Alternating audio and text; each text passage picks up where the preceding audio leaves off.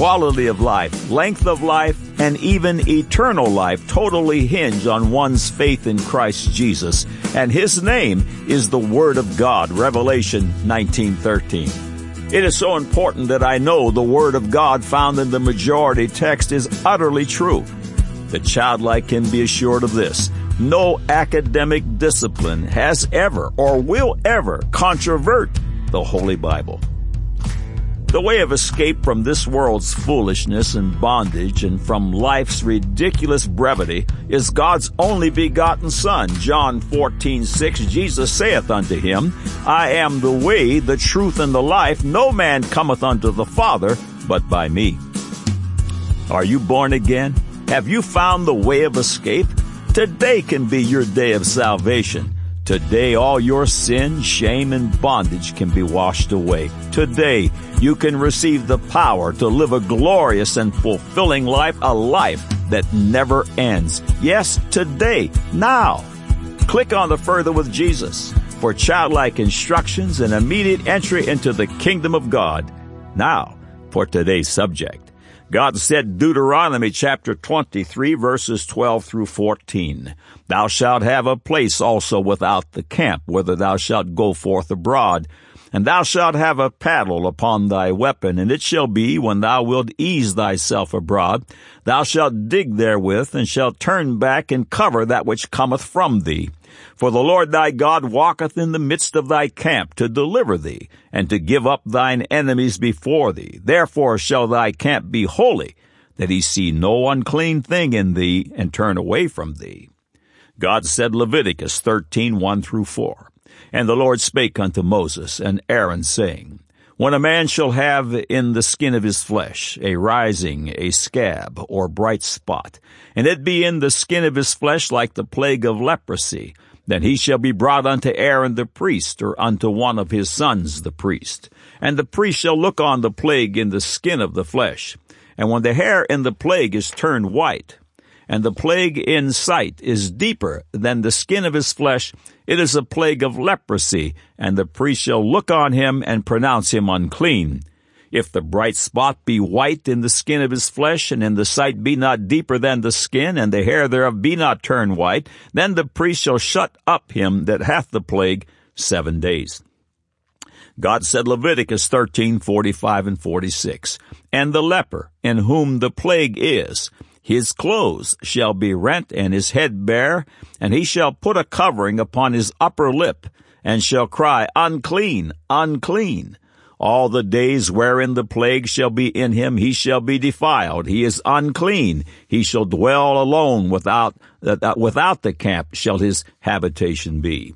God said, Leviticus 15:2, Speak unto the children of Israel, and say unto them, When any man hath a running issue out of his flesh, because of his issue, he is unclean.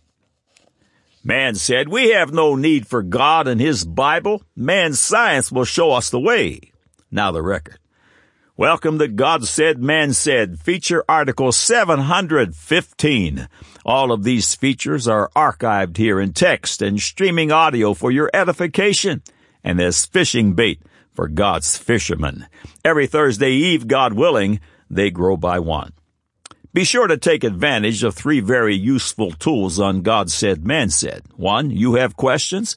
God has answers. Whatever your question, type a keyword into the search bar top right and watch the screen populate with related information from Adam and Eve to quantum physics. 2, use the Tell a Friend feature above to send a message to someone you love. It is so quick and easy. And 3, imagine you can download nearly 180 hours of God Said, Man Said features to your electronic device.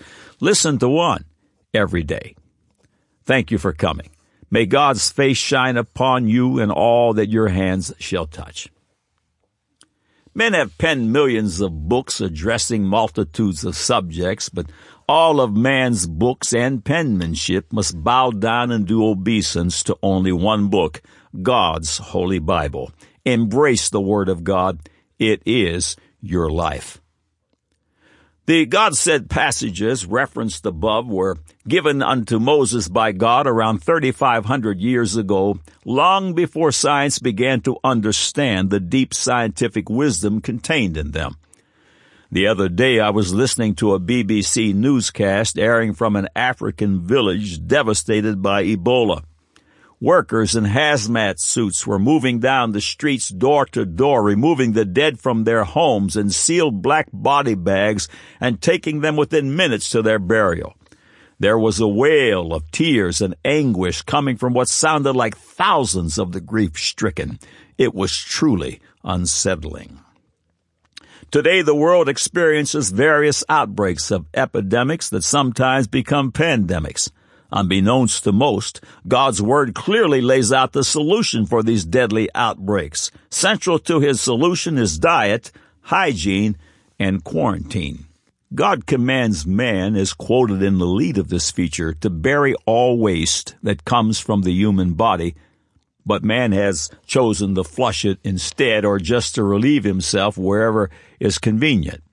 The July 25, 2014 issue of The Week quotes the New York Times. Around 620 million Indians, or 50% of that country's population, have no access to a working toilet or latrine and thus defecate outside in the street or countryside. The resulting bacterial infections lead to widespread malnutrition among children and cause 62 million Indians under 5 to suffer permanent physical and mental stunting. End of quote. Who is responsible for these horrific pandemics that have killed untold millions? What social conditions have made these terrors possible? All of God's commandments are supernatural instructions designed to protect the adherent from harm. None are for God's own self-glory or benefit. All of God's commandments are correct, and those who disregard them suffer the curse, the bad things that transpire from doing the wrong thing. A prime example is the commandment in Deuteronomy 28 that we quoted in the lead of this article. God commanded human waste to be buried in the earth, but man chose to flush it into the waterways. The following paragraphs are from the God said, man said feature. The truth remains true. Pigs, Lot's wife, flush it. The problems of flushing raw sewage into the waterways and the treated water coming out have an enormous and often deadly downside. The problems are huge, even in America, where wastewater treatment plants handle the vast majority of raw sewage issues. Pollution microbiologist Joan B. Rose at the University of South Florida is clearing up the confusion over the source of fecal dung viruses tainting coastal waters and some shellfish.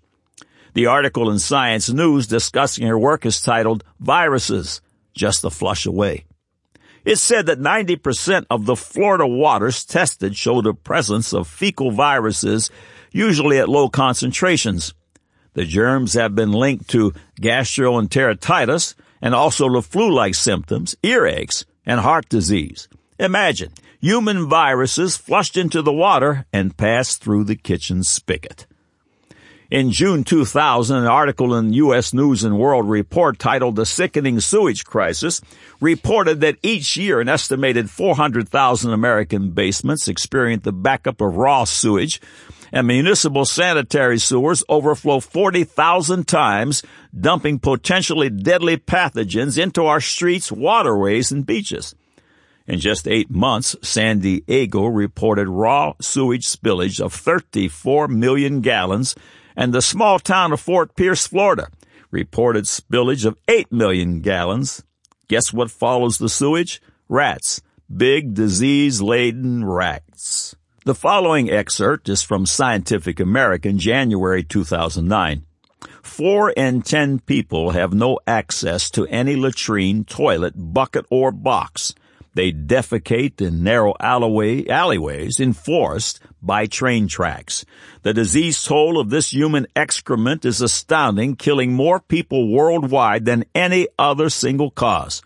Modern sanitation, where it exists, has added 20 years to the average human lifespan. But population growth in the first world has taxed sanitation systems. 90% of the globe's sewage ends up untreated, in oceans, rivers, and lakes. End of quote.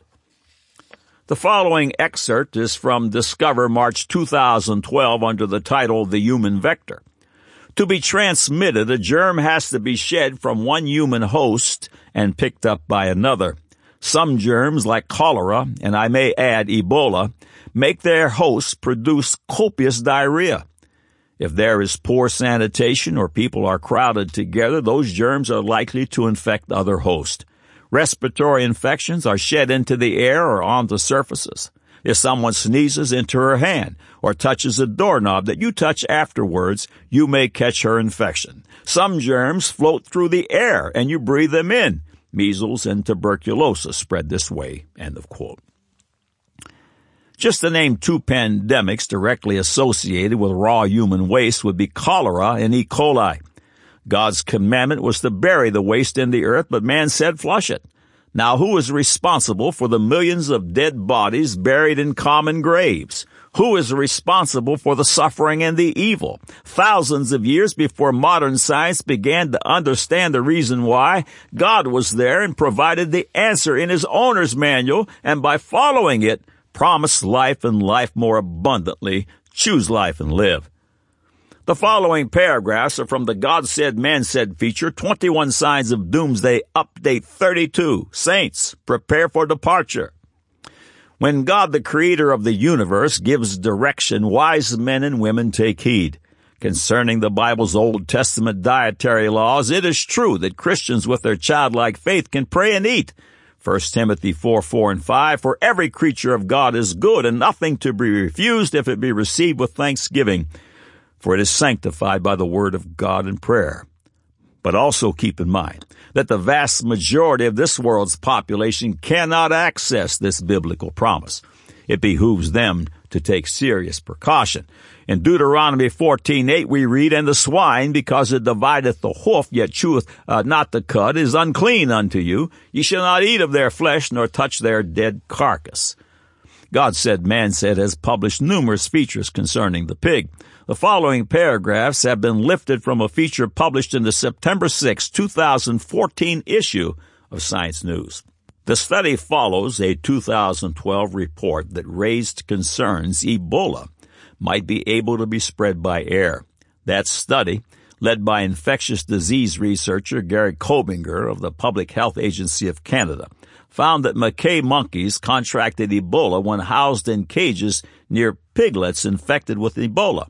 The animals never touched. The researchers said the virus probably floated to the monkeys' cages as a fine airborne spray of particles shed by the pigs. Pigs seem to give off more aerosolized viral particles than any other species, says Derek Gatherer, a viral evolutionary biologist at Lancaster University in England. If it's going to be spread by aerosols, the pigs are the species to do it. End of quote. Those stricken by Ebola in the African village mentioned earlier were not quarantined, but living, infecting, and dying in their own homes. It is estimated that for every person stricken with Ebola, 2 others in contact with that victim get infected. Why was something as simple as a Bible quarantine neglected? The following excerpts are from the God Said, Man Said feature, Quarantine. The price man has paid for his disregard of God's commandments concerning the quarantine and its purification principles continues to be staggering on a global scale. Literally hundreds of millions of lives have been lost and trillions upon trillions of dollars squandered, not to mention the immeasurable hours of severe discomfort as a result of man's disobedience. Galatians 6:7 reads, Be not deceived, God is not mocked, for whatsoever a man soweth, that shall he also reap.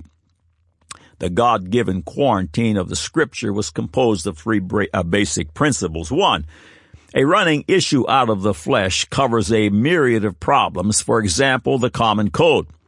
You can be certain that in this world there are billions of sicknesses each year and millions of untimely deaths as a result of disrespect for God's quarantine. Instead of being quarantined, those affected with a running issue such as a common cold, for example, are permitted to intermingle with the general population, spreading their infection on doorknobs, eating utensils, handshakes, hugs, and kisses, sneezing and coughing on food and drink in restaurants and at home. Number 2, the principle of being unclean meant that one carried an infectious contagion which required separation from the general population. 3, 7 days of separation was one of several time periods of quarantine commanded by God. This number 7 jumps out because it is the life cycle of various infectious organisms, such as one that causes the common cold. The number of health benefits hidden in the commandment of quarantining is much bigger than casual consideration and surely past ever fully discovering. The vast benefits of the quarantine should be obvious to all, but as in much of life, the truth is obfuscated by untruths and ill motivations. The following excerpts are from a 2003 article in the Los Angeles Times under the heading, 21st Century Role for Quarantines. The battle against severe acute respiratory syndrome, or SARS, has brought back something that most people know only from history books, quarantine. Some articles tell us that quarantine, restraining the movement of people to prevent the spread of infectious disease, is unworkable and ineffective and deserves to be put back on the shelf. Modern medicine, civil rights, and technology have made quarantine impractical and obsolete, we are told. But history suggests this assumption is mistaken. Until about 1850, the miasmatic theory of epidemic illnesses dominated medical thinking. Foul vapors in the air, or miasms, were believed to be the primary source of outbreaks. This idea of person-to-person transmission of fevers was ridiculed. Quarantine was dismissed as unhelpful at best. The germ theory was first championed by Edward Jenner at the close of the 18th century and then by Louis Pasteur in the mid-19th century. It taught that epidemic disease resulted from bringing uninfected people into contact with infected ones. Absent an effective vaccine, such as for smallpox or rabies, or cure, there were none, public health officials had to depend on sanitary measures. Sanitation of streets and buildings, destruction of infectious sources, such as the clothes of a smallpox victim or mosquitoes in a yellow fever zone, quarantine of road, rail, and ship traffic, and home or hospital isolation of patients and their contacts, all this helped to combat contagion. Many epidemics of plague, smallpox, yellow fever, and influenza were successfully contained by interrupting the transmission of germs. The fundamental fact of germ theory has not changed over time. End of quote. Concerning an ugly, devastating communicable disease, HIV/AIDS, the political appetite to quarantine these contaminated individuals does not exist. As a result, untold millions have and will die an untimely death. The following 2 excerpts are from the Encyclopedia of Public Health. A very important human disease with an incubation time that can, and probably usually does exceed 40 days, is HIV infection. But for reasons that have more to do with human rights than epidemiological insights, there is no quarantine for persons exposed to HIV infection. Community values changed in the late 20th century, however, and there is now emotional and political resistance to restricting freedom in the interest of safeguarding the public's health. It is regarded as ethically unacceptable to quarantine promiscuous persons who are HIV positive, even though it might be for the best interest of the general public to do so. In some cases, public health officials have invoked the police power of the quarantine regulations, and sometimes with the assistance of the local police forces, they have incarcerated incorrigibly promiscuous persons infected with HIV/AIDS. AIDS activists and civil rights advocates oppose this, and the debate that played out in relation to detention of polio contacts in the early 20th century is being reprised. End of quote. Man will always reap what he sows. This is an immutable law of God.